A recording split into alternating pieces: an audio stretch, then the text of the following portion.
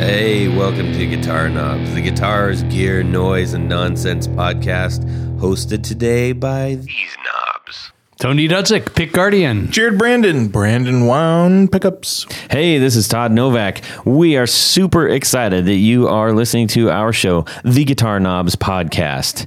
And gentlemen, what do we do on the show? Anybody? We talk about cool boutique things, and we talk to the unique builders that build the cool boutique things, like pickups and pedals and guitars and amps and all kinds things. of stuff. Yeah, Wires. That's a very good summation of what we do. Any of you who are listening for the very first time, we have quite a backlog of fantastic interviews with the builders that you know and love, and probably a lot that you don't know but will love.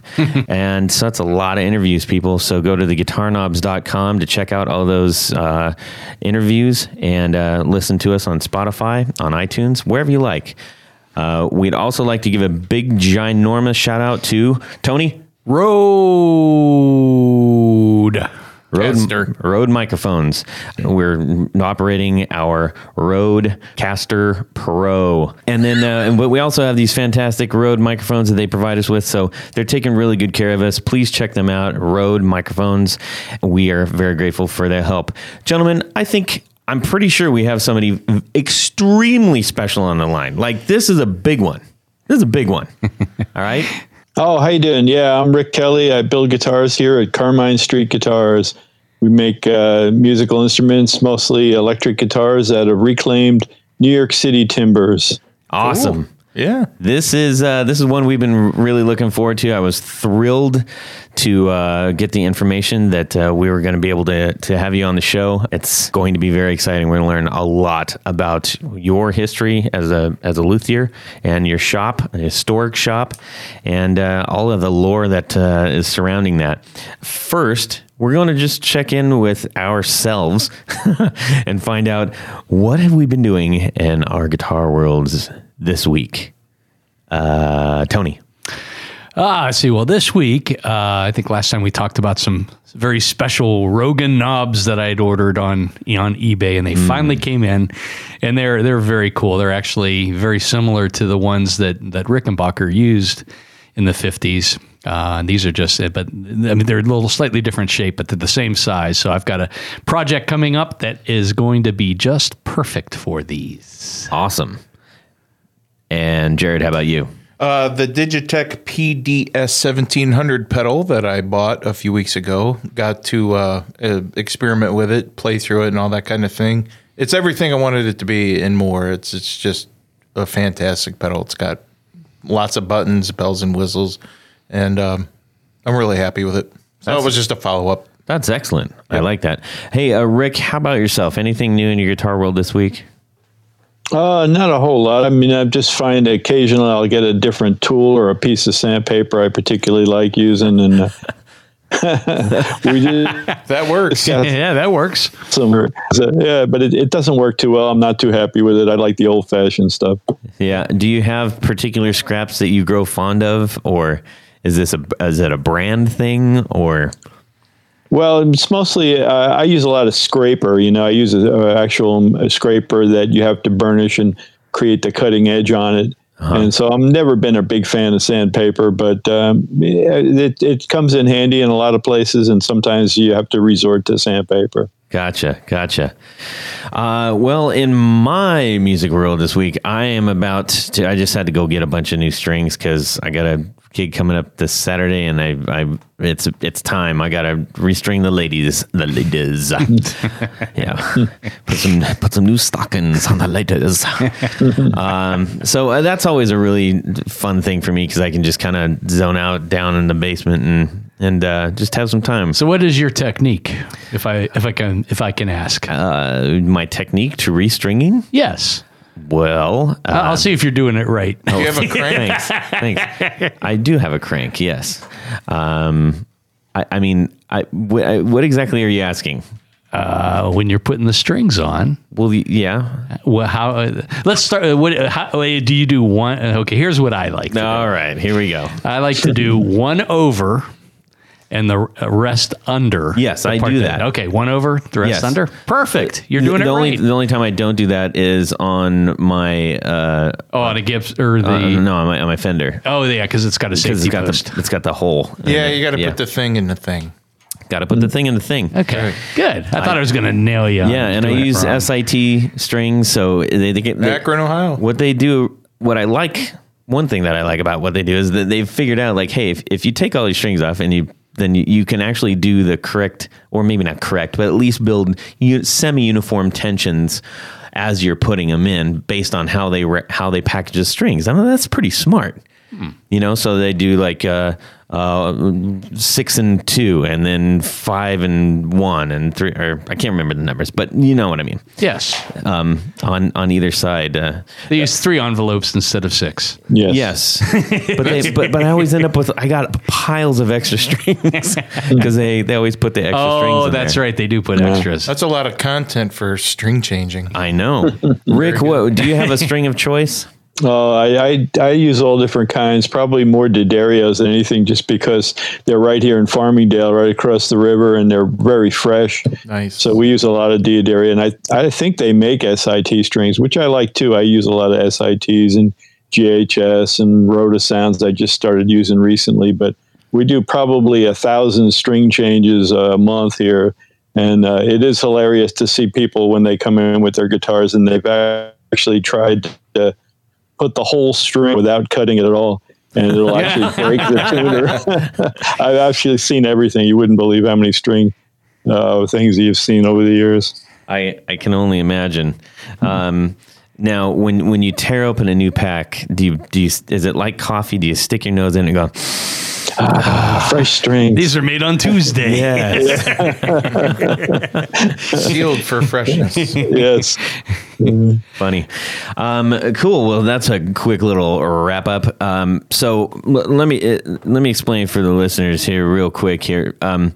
Rick has a new movie out, and he's not only a storied luthier, but now he's a big movie star. Oh my God. 15 minutes of fame. Yes. Yeah. Well, it is a if you love guitars, it is a glorious hour and some change of fame. So we've got a lot of questions. We want to learn as much as we can about you. We're going to learn a little bit about this film that came out. And just for those who can follow along right now and find out, a little bit more about you, provided you're not driving, which we always say, where can people go to check out your work, Rick? Oh, well, it's all right here at Carmine Street Guitars. We don't make guitars for any other stores, really. Occasionally you'll find a used one on Reverb, or one of the other stores may have one, but it's almost all custom. And usually about a year back ordered. So I try to make 1 or 2 each month for the store and make it available at a slightly higher price. But normally it's about a year wait. Wow, that's a good problem to have. Yeah. So Carmine Street Guitars, and I believe that is at kellyguitars.com. So if you're at your phone or your computer, you want to go over to kellyguitars.com, check out what he is building. Yeah, we got a lot of Instagram photos too at Carmine Street Guitars, and that's pretty much every day we post something that's going on here each day, and some new guitar we just finished. How about telling us about one that you just finished? Yeah, we just made one for the producer of the movie, Ron Mann. He's the movie director and originator. And Cindy actually made it for him. And it's made from multiple pieces of wood. Ron has a table in his apartment that's made like butcher block style, sort of, but a little different. And Cindy actually pieced together all these different pieces of pine and made the grains match up, but they're all in different directions. And then I used to make a lot of guitars that had stripes, kind of like an old cutting board, and we use that for the back of it. So it's a really unique guitar, and I hope he's happy with it. But he'll get presented it on Wednesday when we have the film for the first film for him. Oh man, that's super exciting. So the launch of the film is next Wednesday? Yeah, Wednesday is it's a sold out premiere, and then I think Saturday is still available, and there's a couple of Q&A days where we do a Q&A after the movie's over. Where's the premiere going to be? The Film Forum right here in New York City. Oh, cool. Yeah, it's right around the corner from the shop, actually. So you could always come a little early and check out the shop and go over and see the movie. So that'll be April 24th. This is going to launch just past that, I think. But even so, people can still go check out the movie. And I'm sure there's going to be listings around the country of where, you can find that. Yeah. So you mentioned Cindy. We're going to find out a little bit more about her. But I want to, for those who are not familiar with this little magic shop of yours, we'd like to get a little bit of a backstory.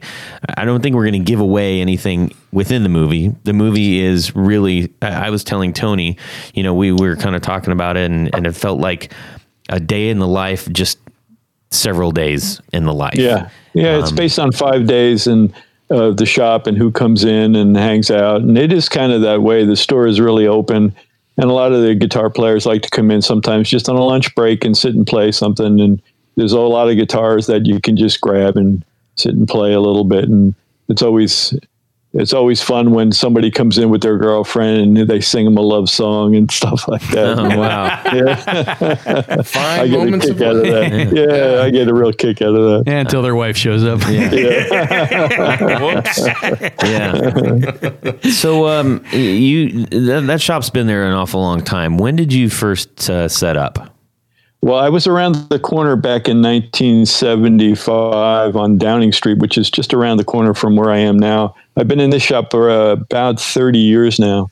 And Carmine Street Guitars, 30 years. I just celebrated 50 years of guitar making. I started in 1968. Wow. And what exactly was that little tick that you got that made you say, I need to do this thing? Yes, yeah.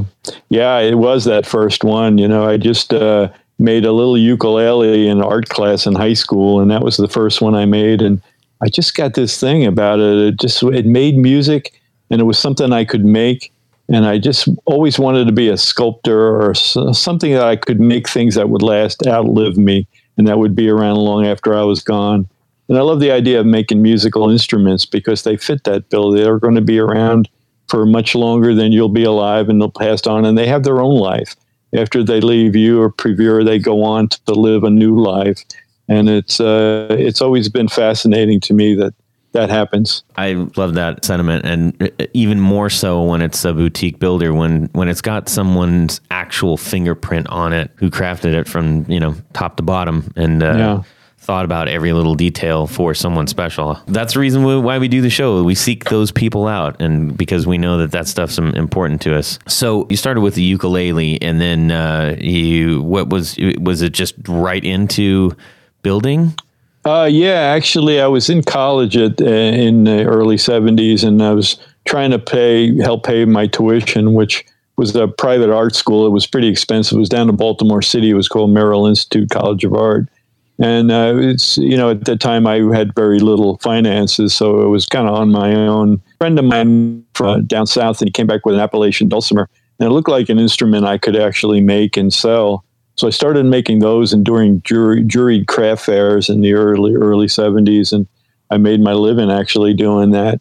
And then at the same time, I was actually building guitars as well. So I started right away with solid body guitars in about 1970, and that just, always fascinated me. There was Telecaster players down there when I was down in Baltimore that were pretty famous. Penny Callis, Dimitri Callis, his name was. He was, kind of like a Roy Buchanan, who was also down there at the time, and Danny Gatton. They were all famous guitar players from that same area, Washington, D.C. area in Baltimore.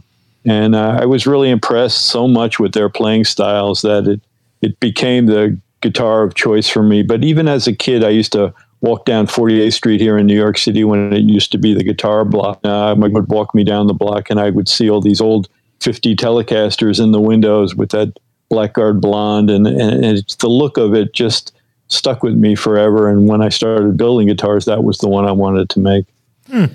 That there is something awfully special, even when we go to the guitar shows. If if you see that old Blackguard, oh boy, there's just nothing. It's hard to explain. There just isn't anything like that. Yeah, it just stays with you. Were there any major influences early on as far as your, I guess the music styles or builders that were influencing you beyond the Telecaster? Yeah, I mean, Paul Reed Smith was starting to build right around the same time I did. And he was in Annapolis, Maryland. And I was really impressed with his very first instruments that were made of one big chunk of mahogany. And I don't know how many of those he made. There was probably very few. But I always thought that was a great, idea to incorporate it as one. And then I wound up finding an old Supro, and that was made in a similar fashion, where the neck and half the body were made from the same piece. And then there was a guy named S.D. Curley. I don't know if you've ever been familiar with those guitars. Yeah, I remember but, that. But he had kind of a half a neck through. It went down 3/4 into the body. By the 80s, there was a lot of neck through guitars, and old Rickenbackers were set necks, and Gibsons had set necks. And there were so many different styles of construction that I was impressed by all of them and always were influenced by them. But there was something about the bolt-on neck Telecaster and the guys who played him. I was a really big Roy Buchanan fan back then. And I remember when Roy came out with his Snake Stretchers album, and he was actually walking the streets of DC and had a burlap cover on them, and he was giving them away, and was actually had a job teaching at the Smithsonian back in the 70s. I was way too young to have this great job of teaching guitar making, but I used to go down with a rented car, and after I'd go into Georgetown and I'd get to see Roy, just from the sidewalk looking in, and the doors were open and I could see him playing. But it was really impressive. Before that, I was actually used to come into the Greenwich Village, and I got to see Jimi Hendrix in 1965 playing at the bitter end. And that was another moving moment for me to see that old rubbery wrist of his. And I couldn't believe how he could get that sound out of that thing playing behind his head. That was another thing that got me, and you just get hooked. You just don't want to do anything else with your life except be a guitar player and a guitar maker. Now, you started building the guitars that you were coming up with your own shapes and stuff, as well as the Telecaster, which I know is kind of brought up in the movie. But along the way, you kind of landed on something extra special, which is the Bowery wood. Could you tell us a story about that? Yeah, this wood, I got the first pine from a friend of mine, actually, way back in the when I first opened the shop in the early 90s. I mean, I've always used reclaimed wood for when I was back in art school, even because I just didn't have any money. But then when I, realized that, old instruments sound better for a reason as they get older. And I think it had a lot to do with it at the time of the wood. It also has to do with the vibrations in the wood.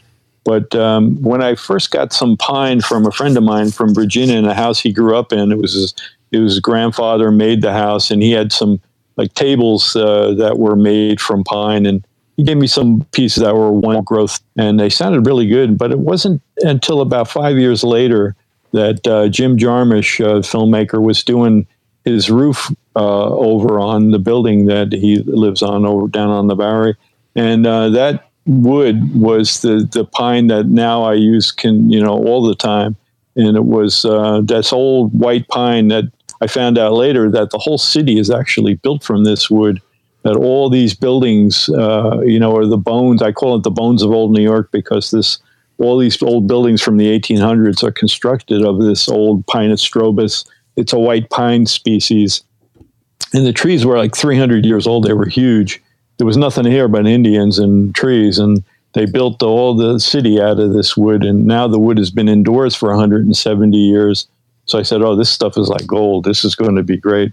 And then when I heard the first ones, I actually made the neck out of the same wooded body. It changed everything. When the neck and the body were made from the same wood, and it was this old growth with really tight grain structure, and I cut it on the quarter for the necks, and they were just so stable. But the guitars had this really warm tone because of the wood and the age of the wood, that it was indoors for all this time. A certain kind of alchemy happens when the wood is up near the roof, and hot and cold cycles, it gets over 120 degrees on this. Right. We call it Tar Beach here. Up on the roof is a black tar on all these old buildings, and it just cooks the wood even more. And they're all blackened. They have this beautiful patina on them with this blackened color, which I try to keep in the wood a lot of times. That was actually Lenny Kaye. He ordered a guitar from me, and he wanted it to just look exactly like the patina on the wood. So he was the first one to get one that I kept the patina as much as I could on the wood. But yeah, I can't say enough great things about this wood. It's old growth. It's 60, 70 years, and it's just super resonant. And, it's the same wood they use on soundboards for instruments, musical instruments, for 5,000 years. They've been making instruments with pine and spruce as the tops. Even Stradivarius's violins had pine tops, not spruce. Really? Yeah, that was something I learned after reading the Stradivarius book about 10, 20 years ago. I realized it was a species of balsam pine that from Cremona that no longer grows, but that's actually what he used for his tops. Wow.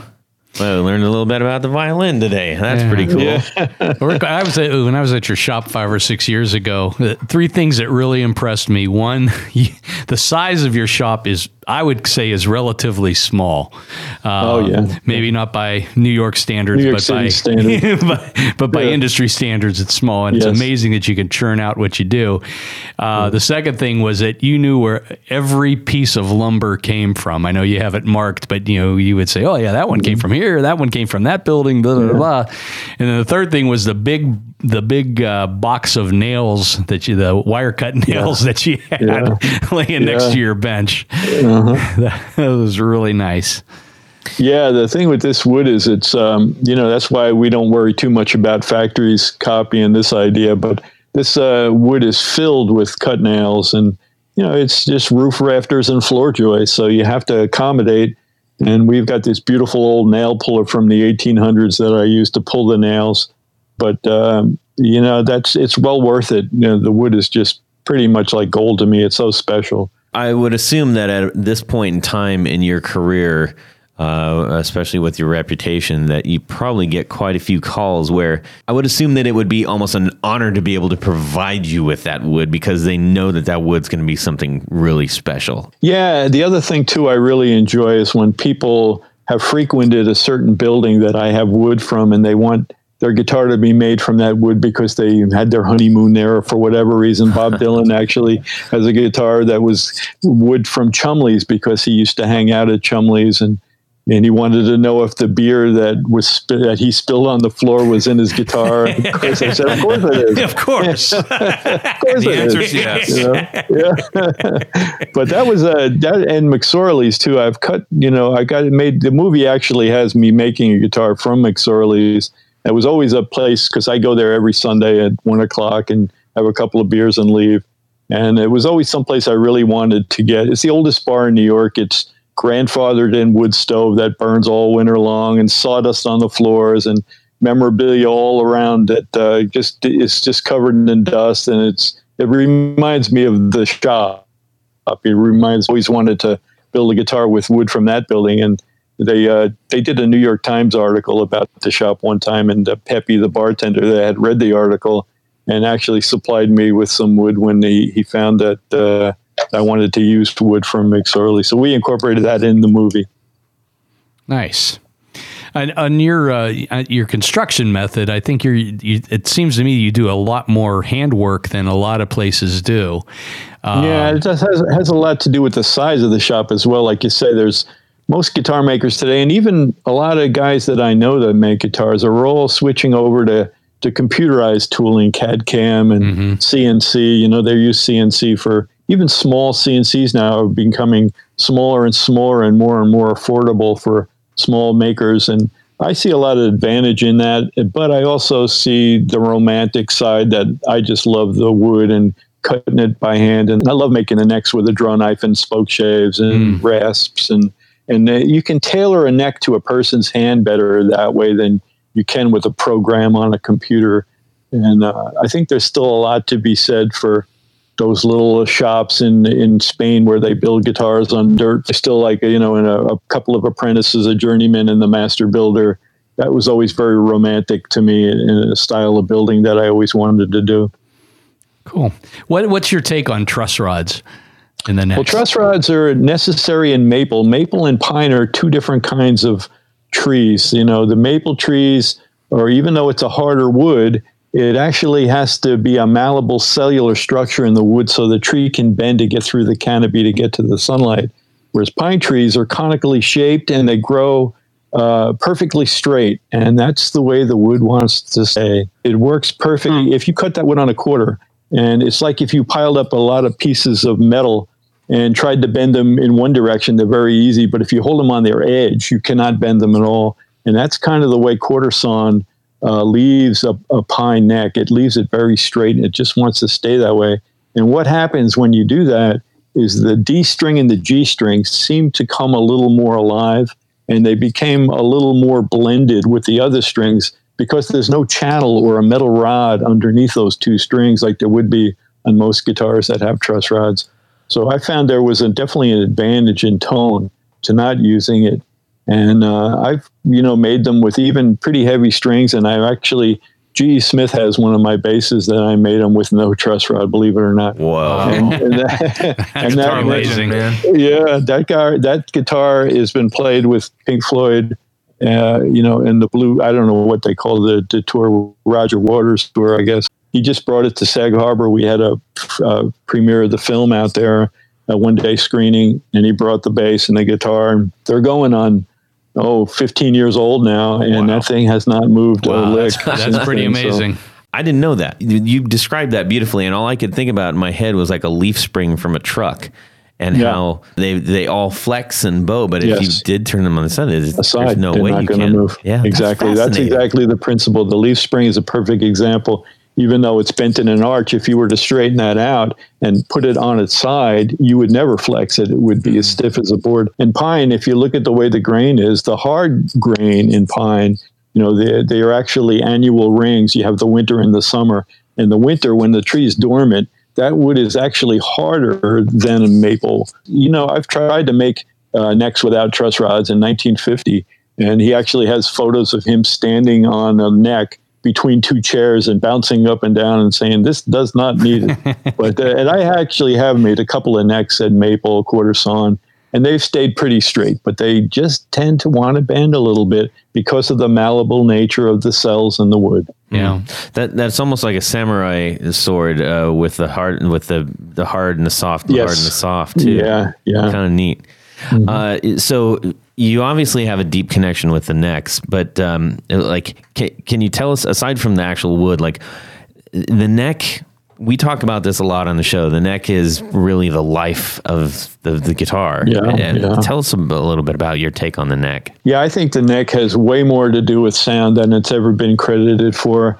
And the fact that necks kept getting smaller and smaller and skinnier was really a result of three guitar companies going up against each other and making their necks smaller and saying, our necks are faster than your necks. And we kept making them smaller and smaller. And then all these guitar players were getting tendonitis and carpal tunnel, and they're pinching to make chords on the neck. And, we have a couple of hand surgeons here in the city that play guitar, and their prescription for, correcting that is to go to a guitar with a bigger neck. And it actually works. It's a proven thing that bigger necks are actually easier to play because it relaxes your hand. It fills your hand. Instead of you squeezing and pinching and creating tension in your wrist and your elbows, it actually makes, think of classical guitars. They're almost 2 inches wide and a full inch thick. They're really pretty massive. And the guitar design has never changed for 200 years. It's been the same. Those necks are still, and they hold up forever without truss rods. They never have truss rods either. Because they have nylon strings. And I think, guitars like the old Banner J45 is what I used as a model to make my necks. They are now probably the most revered of acoustic guitars. To try to find a Banner J45, you're going to pay top dollar. And during the war era, they didn't have metal to make truss rods. So they were making these big, massive necks on their guitars. And now they're so collectible because they play so well and they sound so great. And you use that for the electrics too, that profile?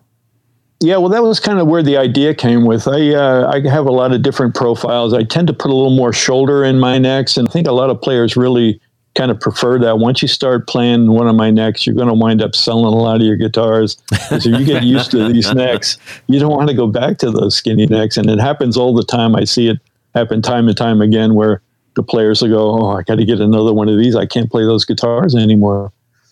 So what is your favorite part of the build process? Of course, it's always putting the finish on the wood, to see the wood jump alive and the tonal glow of the wood changes color.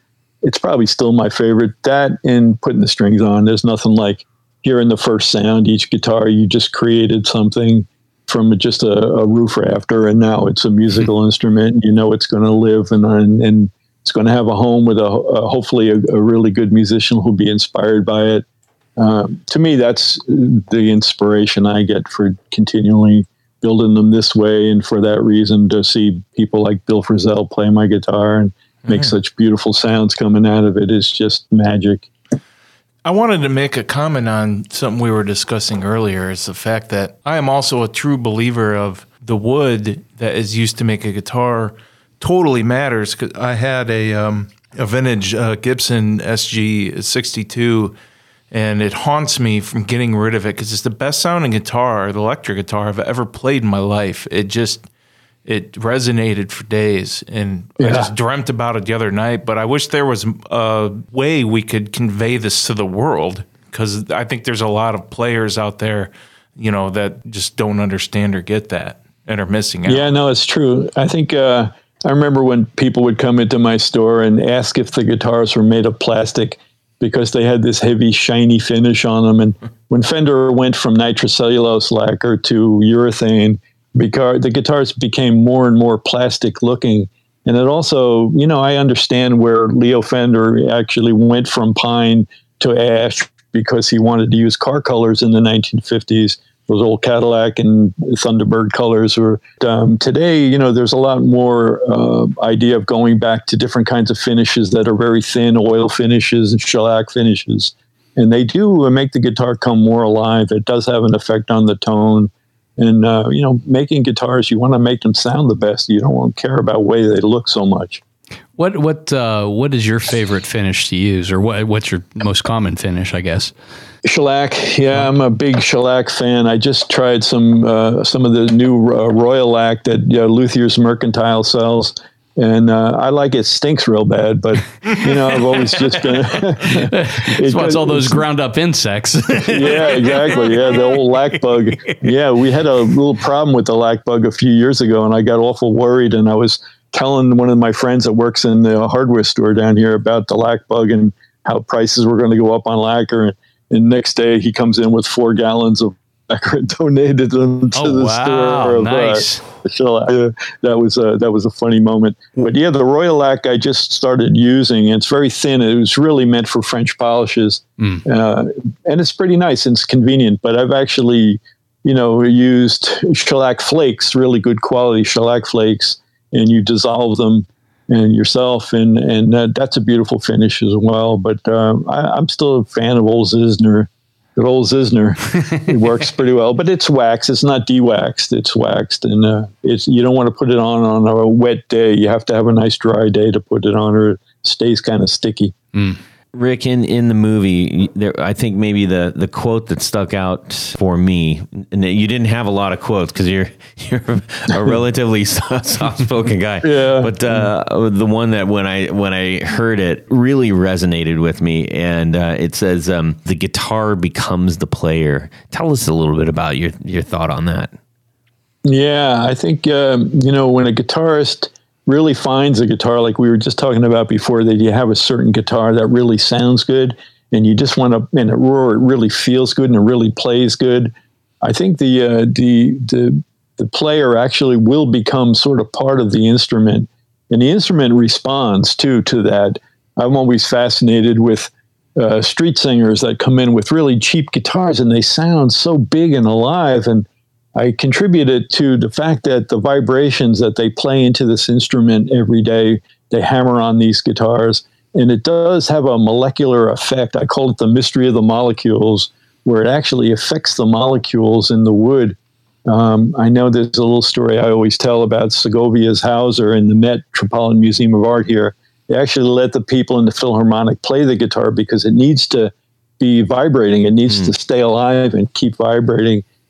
And they also say that on it, it's loud and vibrant, but if you tried to say play folk music on it or something, it'll sound sort of dead and unresponsive. And so that is part of that mystery where the instrument does become, the player becomes the instrument. It really does happen. It's magic, and it's kind of indescribable why that happens. Yeah, I've heard that a lot of people say that a guitar that isn't played starts to think it's a piece of furniture. I love it. That's a great one. Yeah. Rick, I would imagine that for someone who's putting in as much time as you do for so many years, there's probably a few instances where you are seeing that like literally happen at the moment spontaneously. You mean when the instrument is finished? What happens spontaneously? When it's finished and someone picks up like the one and you see that connection happen. Jamie Hinz from the Kills is, he slammed his hand in a car door, and he really thought he was never going to play guitar again. And he learned to play, and it's funny looking at him playing because his middle finger sticks up while he's playing. But he's actually adapted his playing style, and he had. He was playing this skinny neck guitar that I had made, and he was doing fine on it. And then, he was telling me about his injury. And I said, well, have you ever tried to play a guitar with a bigger neck on it? And so I handed him one that I had just finished, and it was sort of like a semi-hollow Telecaster style. And he played it, and it just came alive in his hands. And I swear he said he wanted to run out the door with that guitar. He didn't want to give it back. So, yeah, that definitely happens, where it's a magic moment where you see somebody just, even in the movie when Charlie Sexton in the end, and he hits a chord and he goes, wow, he didn't expect it to have this overtone in a certain part of the neck that just kind of happened. And it is magic when you see that happen for sure. Yeah, somebody that plays so dynamic, like the Kills, is like you're not playing like songs. He's playing sounds, which is kind of a different way to think about it, right? Yeah, for sure. So to have something like resonate and react to what you're doing, not just playing the song, is I think requires it certainly requires a different type of playing, but certainly obviously a different kind of instrument too. Yeah, it'll affect your playing. I think the instrument, and as you say, when it becomes a part of you. You see that happen sometimes with old vintage guitars. You'll see somebody will buy a guitar and they'll come in the next day and they'll say, this guitar just taught me 3 new songs that I never knew I could play. And I think that's a magical thing that really does happen. And it's weird, and it seems like that's unfathomable, but I think it actually works. I think that does happen. They do have a spirit, and they live on. It absolutely does. We have one in our studio. Tony put together, and it's a parts caster kind of a thing, like a jazz body with Telecaster guts and stuff. And he said, "Hey, I made this guitar. Why don't you give it a try?" And I took it home, and no joke, within 5-10 minutes, I had 2 brand new songs, and I said, "Holy moly! I got to have one of these." And I still haven't seen any of the royalties. But I went and built one exactly like it. I'm like, I wanted the exact same parts. So now I have one called One-Eyed Vinny, and. See, you gave it a name even. That's how personal it is. Yeah. So, you've mentioned quite a few folks that have been in the shop. As long as you have been building for so many great players, there's got to be 1 or 2 that maybe wished that you had the opportunity to build for, but maybe, through time, probably don't have that opportunity anymore. Do you have a couple like that? Yeah, but actually I did wind up building for him. I think Robert Quine, he was one of my best friends, and he used to come to the store every day almost after his wife died. He was really depressed, and he was kind of giving up on music and guitar playing. He had pretty much played, throughout Lou Reed's Blue Mask era, and he played with the Voidoids, who's one of the first Void. A great guitar player with incredible influences from the full spectrum of players, and was like a historian when it came to guitars and who played what and when. And, in 50s music. And Bob was just a really special guy. And, he wound up, I used to give him the guitar after I finished each one just to test it here in the shop. That was his job here. And, he would just, oh yeah, this is a good one. This one's magic. Yeah, I'll tell I think you should keep this one or something like that. That was, he was a special kind of guy. And then, he played with Lou, but they didn't speak for many, many years. And because of me, somehow, I think they actually wound up back talking to each other and reconnecting. And Bob actually came out with the hidden tapes where he actually used to go to see the Velvet Underground in the 1960s with the actual reel-to-reel on his shoulder. And he put these tapes out, I guess probably 15 years ago. And they're called the Quine tapes. And they're actually Lou Reed's Velvet Underground before they were the Velvet Underground. Wow. Yeah. And then when I got to know Lou and build Lou guitars, that was also a very magic time. And that started in the early 70s.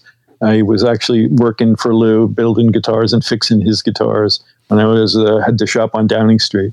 There's a really interesting part in the movie. There was a guitar that was tuned to all the same string. And the story about Lou Reed. Talk about that just a little bit. Yeah, that's Stuart Herwood. That's Lou's guitar tech. And actually, that's what got Lou back into my guitars. He had kind of strayed for a while thinking that the necks were too big. But Stuart actually had bought one of my guitars, one of the all pine ones, and he thought it was pretty magical. And Lou got to playing a little bit, and he was a very ornery cuss, he he just wouldn't accept that, awesome. Until Aaron Bajacom tried out to get in Lou's band, and he came in with a Kelly guitar and auditioned, and he just made that thing sing. And Lou said, all right, you're in the band. And then the next day I got a call, and he had to have two of the Bowery Pines. So, that was pretty magical seeing them come back. In the movie, you see a scene where two guitars, I think there was actually three guitars that I had made for Lou.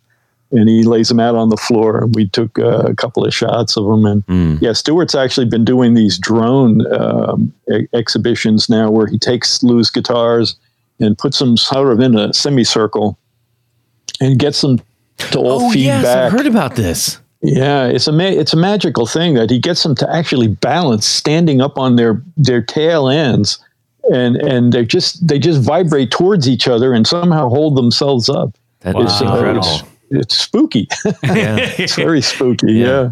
And in that scene, he's like this one guitar is tuned to all the same note. I never had seen that before or heard of that. And I didn't even know he did it, right? It was just a whole nother way of looking at the guitar. It blew my mind. And that was the first time I ever had heard that. Yeah. I never saw Lou do that, but evidently Lou did do that.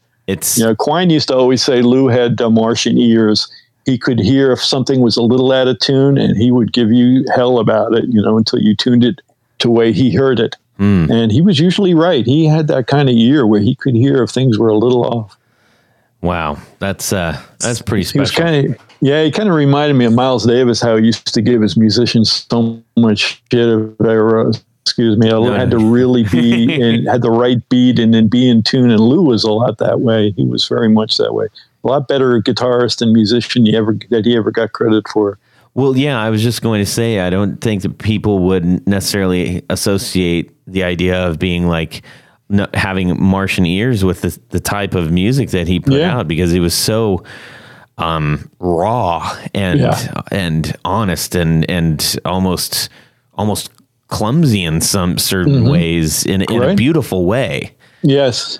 That's musicians for you. That seems to happen time and time again, where you see a musician that, you don't associate them as being the Steve Vai or the Eddie Van Halen or the technical player, but they have this other side to them where the purity and the soul that they can get out of the instrument is just, it's so different and so special. Yeah. You've been in that shop, like we mentioned, quite a few years, and you've got a couple people in there that have also been in there quite a few years. Number one, your mother, in the shop. Yeah, how long has she been there? Yeah, man, she's 93 now. She'll be 94 on that's great. The end of the month here. Yeah, her birthday is the 29th, and she does all the books and keeps the place clean and dusts all the guitars and yells at me still, okay, Mom, all right, Does she make you lunch? Yeah, no, she doesn't make us lunch, that's for sure. In fact, I have to buy her soup or whatever she wants. But that's all she gets. She doesn't get a paycheck, so she does it for out of love and being able to do something at her age. That's so it's great. special. That's super special. And then you have your assistant, Cindy. Yeah, Tell us a Cindy. little bit about her. Cindy walked in one day, I guess 7 years ago, and I installed by young guys, I want to apprentice, and I'll work for free. And you can just sort of tell, and it happened a few times in the early days where they just wanted to build themselves a guitar, and then they're gone. You never see them again.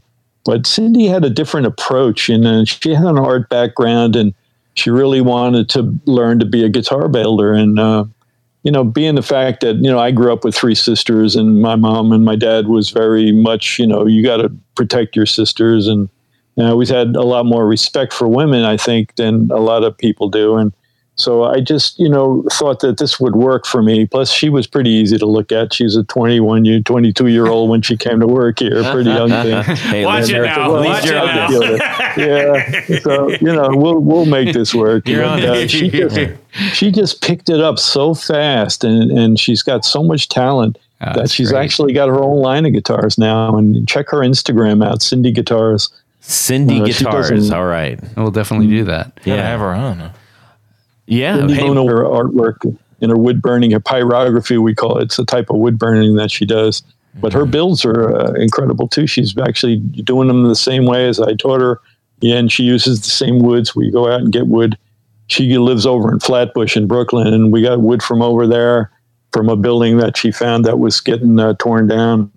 And it's exactly the same wood, which really blew my mind, actually, to think that every borough in New York City is built from this same wood. Wow. And then I had realized that New York City has the largest depository of old growth timber in the world right here in all these old buildings. We have so much old growth wood here. And it's just amazing that this stuff is so thrown away. They just throw it in dumpsters and in garbage trucks, and you have to be there that day to get the wood or it's gone. Jeez. Who knows where it winds up? Probably in the ocean, and winds up over in Japan somewhere. Speaking of the ocean, have you ever done any guitars out of the pier wood? No, I haven't done any guitars out of pier wood before, but I've tried lots of different. I know Fender was making wood from the Hollywood Bowl. They had some seats or something that they were making chairs, and I thought that was interesting. And I just got approached by City Winery. We have a City Winery here, which is an incredible club. It's been really successful, and they have all the major bands play there. And they just lost the rights to the building. They're going to be tearing the building down. Walt Disney bought the ground, and they're going to build some monster ugly thing there. Of course. But they came in and had just heard about me and saw a little clip on the trailer of the movie, and they said, could you make a guitar for us out of the stage? And I said, oh, that's wonderful. Of course, this will be great, because they're opening up a new City Winery uptown. And so that guitar will be in there for guitarists to play, and it'll be made from the stage from the old City Winery. When I was watching the movie, I felt my blood pressure kind of like rise a little bit, at least twice, because you were just talking about the building, and there were a couple instances in the movie where, hey, the building next door is being sold, and I was like, oh no, where's this going? Oh, yeah. And that wasn't staged. That actually happened. There happened during the filming, the sign went up on the building next to us that was for sale. Right. And these three houses here, these three buildings, this one and the two next to it, are from the 1820s. They're the oldest on the block. They have the peak roofs and the little dormers up there. Mm-hmm. And that one came up for sale, and real estate agent, and he did come in, and that whole attitude I took towards him, I guess, when he was snooping around looking for square footage and stuff in this place, it was all real. That was in the movie. It was a real thing. But I'm fortunate to have a great landlady who owns this building and lives upstairs, and she raised her daughter here and wants to pass the building on to her in the future. And they've been in here, the Angeles family, for 5 generations in this building. So they want to keep it intact and keep it going. And she's pretty laid back, and she's kind of my age, and we get along really good. We've been friends for 30 years now. And Boy, you like lucked that. out there. Yeah, I sure did. I mean, I was getting nervous when I saw that when it cuts to the guy standing there. I'm like, he Yeah. doesn't look like a guy who's supposed to be in that shop. What's about to happen right now? Yeah, Oh no! it was so real, and that was exactly what happened. And Ryan just happened to be there with the camera, and that was all filmed, and it was pretty much the way it happened. Wow. Yeah. What's in the future for you right now? I mean, you just is it the I'm same old usually thing? about a or- year. Yeah, I'm usually about a year back ordered on guitars. So I'm just, coming to work. I get in around 8:30 every morning, between 8 and 8:30, and I'm here till at least 6 in the evening. And I'm getting old too, but I just really love what I do. It's not work for me, and I get to get out of the city. I'm a big cyclist, and I love cycling. So I get out of the city each week. I ride about 100 miles up to upstate New York, and get up into the country and breathe some clean air and try to clean my lungs out. Wow. And so, I'm just going to keep doing what I'm doing. That's outstanding. So the movie's coming out, and everybody will be able to see it. I'm sure there's going to be quite a buzz and fanfare in the guitar world when that does release, and we'll do what we I can hope so. to add to there that. isn't many guitar movies, that I've ever really seen. Now, maybe there are, but I just was amazed that while this movie was being filmed, I kept going, why would anybody want to see a movie about me? I just didn't get it. But Ron did such a magical job on really creating the village, the Greenwich Village scene, and the gentrification idea of what's been changing. And the walking in these doors is really like going back in time. You do kind of fall back into this space where it's just like it was in the 1930s, and the building, because it's from 1820s, has that feel about it. The old tin ceiling and the yellow pine floors, and it's smell of sawdust in the air. People are just so happy when they come in here. And speaking about blood pressure, I think the film will lower your blood pressure a little bit. That's a great point, because when Tony and I were talking about this, and Jared, we were all kind of like, that. It kind of made me feel like, when I was talking about restringing my guitars downstairs in my basement, it felt like that. There's just this pace. Therapeutic. Yeah. Yeah, it is, right? Yeah, it's great. And then to hear your instrument with new strings on it, nice fresh strings, and you just want you to play some more new tunes. And strings are great that they do rusty and need to be changed. I love that part of the guitar where you can change the strings and all of a sudden it comes a little more alive again. Yeah.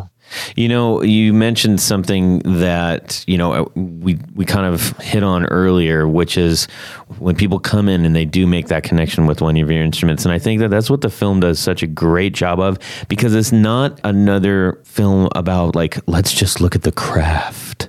Show us the craft. It's the connection. It's the person walking in who has no idea what they're about to put in their hands that can change their life. And I thought that was a really neat community thing too. Yeah, the community part of it. Mark Rebo is talking about how all the kind of clubs are disappearing, and it's nice to have a place that you can just guitar.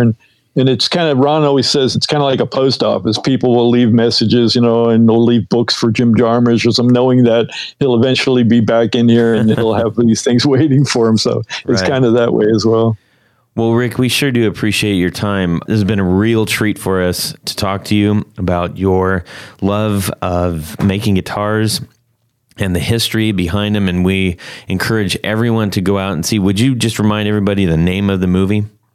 Yeah, it's called Carmine Street Guitars, and it's premiering here at the Film Forum. And I think it's going to be in at least 85 cities in the U.S. And it's been going to every film festival, and people have been coming in from Reykjavik, Ireland. Today there was 2 people from Austria. Wow. People all over the world have seen it, and it's a magical thing for me to see that happen in my lifetime. And it's great. I hope everybody goes to see it. You'll definitely won't be disappointed. Ron did an incredible job, and Jimmy's, and it's just a fun movie.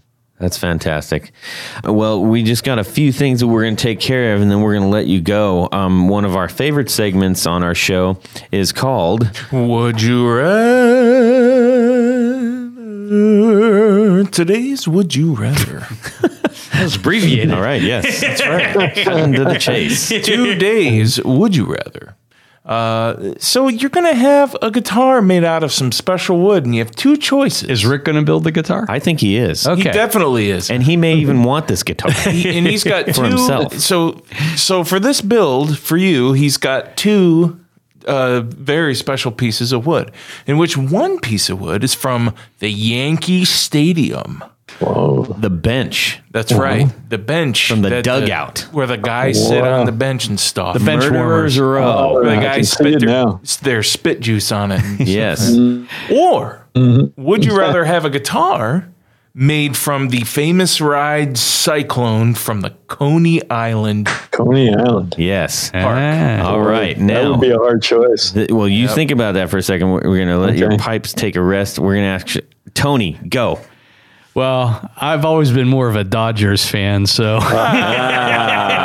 Brooklyn Dodgers, baby. From the old days, huh? Yeah, I'm a Mets fan now, so There you go. I relate to you. So, and I do like roller coasters, so I'm going with the Cyclone. That's cool. That's I like it. that. And I think it'll play faster too. Yes. Yeah, And I think so. just for everybody that doesn't know what a cyclone is, Rick, you can tell them about the for cyclone. sure. Tell them about the Yeah. cyclone. Well, I went on the Cyclone. I think I was 5 years old. My grandfather took me there, and we also went on they didn't have them for many years after, but I think I was one of the last rides on the steeplechase, which actually were these horses that were on tracks, and you would go around and grab a little. And I was sitting in front of my grandfather, and I didn't know what the heck he was reaching for.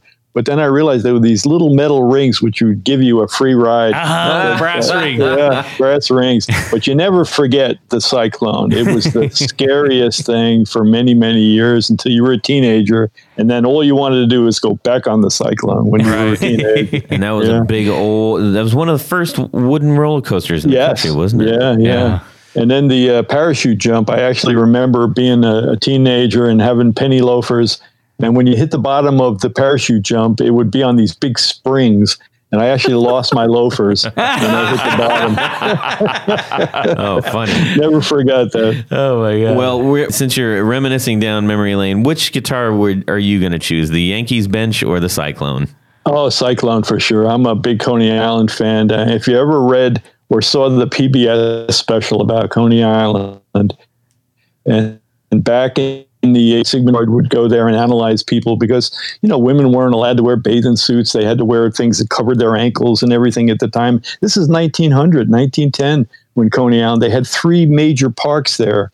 And Luna Park was so lit up that you could see it 20 miles out to sea. Wow. They had elephants that lived there. They had 150 midgets that lived there. It was just an incredible, and still is to this day. It's all run down and beat up, but it's trying to make a comeback. But I have such fond memories of Coney Island and the old wooden slide and the roulette wheel that would throw you out, and so many dangerous things that you would never have them anymore. It was a great amusement park and still is. And who was watching? You cut out just a little bit. Who would be doing that? Who would be doing what? You said that. I think you said Sigmund. Oh, Sigmund Freud, yeah, would actually go to, I think I heard Darwin actually too, maybe even they would go to a commercial place where people could really let their hair down. And they weren't intimidated, by being the prudish society that the culture wanted you to be at that time. So it was really a place to open up, and people were different. And there was, New York City has everything from the Irish, the Italians, the Jews. We have everybody, the Polacks. I mean, everybody lives here and did live here then. It was a real melting pot, and Coney Island was the place to go. So, Jared, how about you? I'm a huge baseball fan. By default, since I married my wife, I'm a Cleveland Tribe fan. Yep. I'll say it, Cleveland Indians. Cleveland Tribe, yes. I know that's a controversial point. It is. But anyway, I love that team. So since I'm a big baseball fan, I will go with the Yankee Stadium bench. I'm going to do that. Yeah. Yeah. Okay. I'm not a big Yankee fan, but yeah, give me a piece of that bench. I'll play it. Yeah. I think I'll go for the bench too, because just growing up as a kid and reading so many books on the old Yankees and everything. I grew up on the West Coast, so that was that was just like a mythical. Well, the Dodgers thing. followed you. Yeah, that's true. Yeah. We lost our Dodgers. Yeah. So Tony, once you got a couple. You got a thank you for us. I have a story about the Dodgers. Do you know how they got their name? Oh, I don't. I just heard this on NPR this weekend.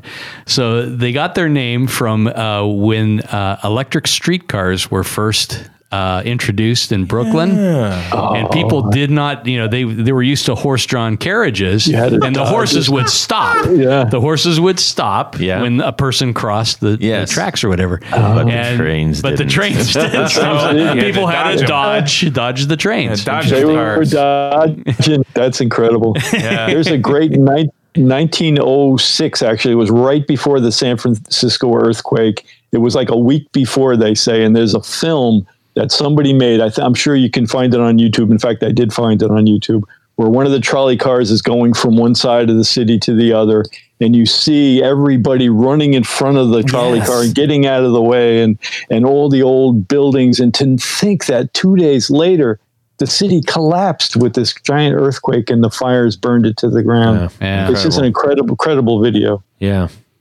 Man, oh man, this is, I'm just, I feel like it's fireside chat with Rick Kelly. It's fantastic. Well, anyhow, at this point in the show, there's a special group of people we like to thank. They are our executive producers, and they've gone over to patreon.com/the Guitar Knobs and found out how they could become executive producers. That's right. Yep. And for a very small amount of donation, they get a great prize package. They get T-shirts and barefoot buttons and picks and stickers and Fun stuff. all kinds of things. But even more importantly, Jared, what happens? They get their name right on the thing. And that is what I'm going to do right now. Bada boom. Thank you very much to the following executive producers, starting with Tom Barazin, Martin Cliff, John Daly, Sean S., Chris Kearney, Darren Gregory, Doug Christ, Michael Van Zant, Brad Partridge, Corey Nigro, Ken Sayers, Jonathan Jerusik, Brian Robison, Michael Senchuk, Michael McVeigh, Rick Langlu, Stefan Lam, Johnny Knowles, Anthony Lathrop, John Anglin, Tyler Bray, Tig Harmon, Christopher Heidel, and John Esterly. Hey, thank you guys so much for helping to contribute to our show, for keeping our lights on and the internet barely working. And we are just so grateful for your listenership and for people dropping lines and letting us know that we're doing a good job or things that we can improve on. Man, oh man. Rick, it's killing us because we all want to just give you a big handshake and a big hug right now. This is such a great time talking to you.